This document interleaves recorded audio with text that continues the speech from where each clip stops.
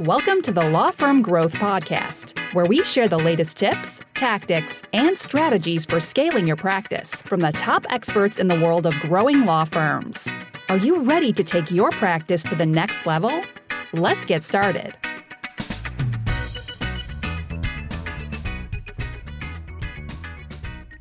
Hey everybody, welcome back to the Law Firm Growth Podcast. I'm your host as always, Jan Roos, and I am here with a topic that excites me very much, and it's a topic that should excite you very much if you're interested in scaling your practice, and that is customer relationship management, CRM.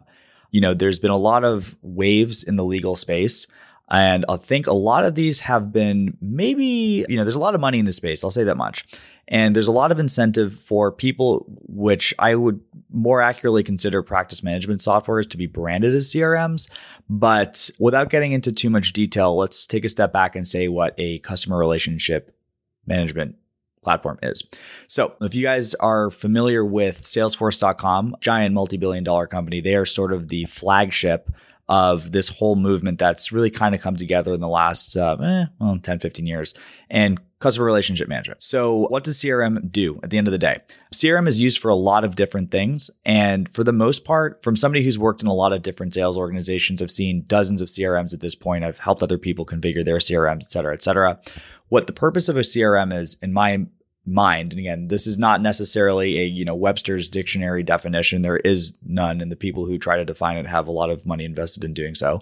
But a CRM, in my opinion, is something that takes somebody from a prospect, somebody who knows your brand, has interacted with your brand for the first time. Perhaps it's somebody who enters their name in the form on your website and gives you means to manage that relationship up until the point where they become a client. Now, at the point they become a client, I think technically what happens past that point is what I would describe as practice management. And I'm going to get into detail on why those should not be the same pieces of software in a little bit. But at the end of the day, CRM is usually going to consist of means to track things. A lot of the times this will include call recording, being able to email, text within a platform. This will include stuff like automation sometimes, workflows, if that's something that you're familiar with. And one of the super key ones at the end of the day is pipeline. And pipeline is the ability to see where things are at a glance, so you can make sure that you're staying on top of the people that have probably resulted in being in your world through some effort of your own, whether that's advertising money, whether that's content marketing, or, handing out your business card at a BNI meeting or something like that. So, and I actually think that that's probably the most important function of a CRM at the end of the day.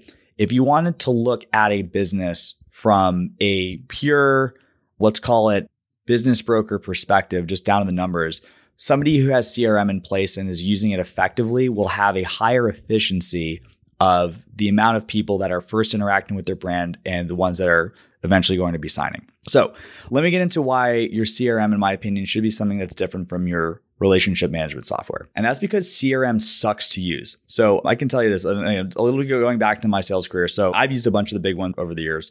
My first job out of college was for a Fortune 500 sales organization. And they use a deployment of SAP, which is kind of like an on-premise solution. They do a lot of custom stuff. But I've used Salesforce before. I've used a lot of the majors. And one of the major tensions, and if you've already tuned out this episode, chances are you won't hear this, but people don't like CRM because it's a pain in the butt, right? So it's hard enough to be doing your job as far as following up with these people. And it's really, really hard to get out of your chair and hit the phone button and make sure that you're having an uncomfortable conversation with somebody who probably isn't calling you back for a reason. But on top of that, you have to annotate every single thing that you did in order to effectively make the CRM work. So there's a fundamental tension in every full-time salesperson's life, which is how much time do I spend doing my job versus how much time do I document how I did my job, right?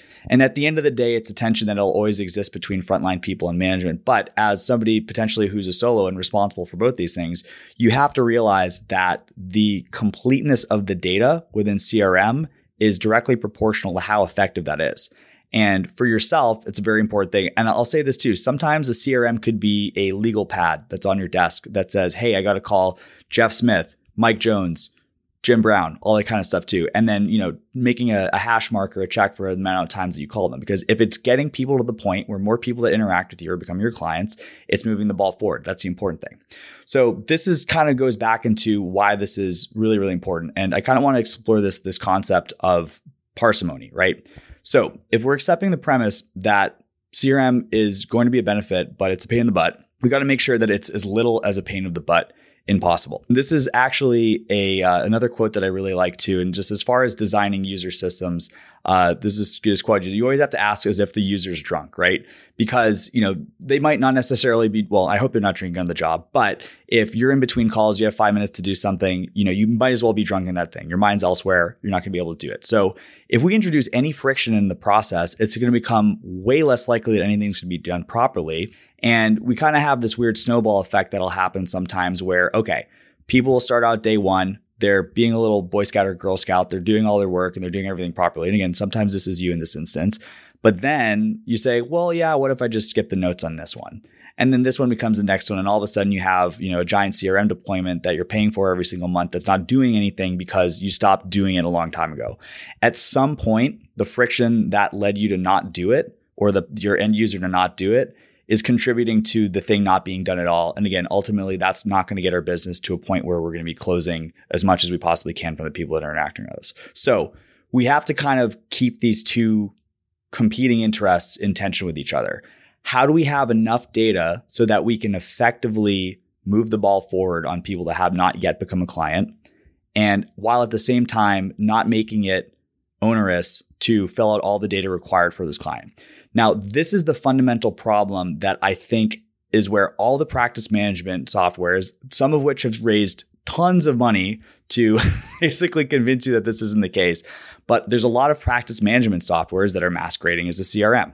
Now, why do I consider the time when somebody signs a client as the point at which it becomes a practice management issue as opposed to a CRM issue? When somebody becomes a client, we introduce a lot of different things. We introduce communication with the client. We introduce workflows. We introduce the entire back office team. Again, sometimes that's one part-time person if you're a solo, sometimes it's you, but sometimes that's an entire team if you're a larger firm, right? And the workflows and the processes that they need to interact are very, very, very different than the stuff that you or an end user that's on, an intake team has to kind of keep track of, right?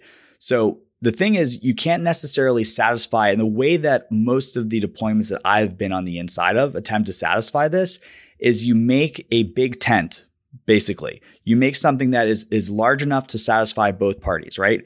So you have people in the back office that are dealing with pipeline information and their budgets and their timelines and that kind of stuff like that. And at the same time, you have salespeople that are dealing with maybe 50 or 100 form fields on every single detail pertaining to their case.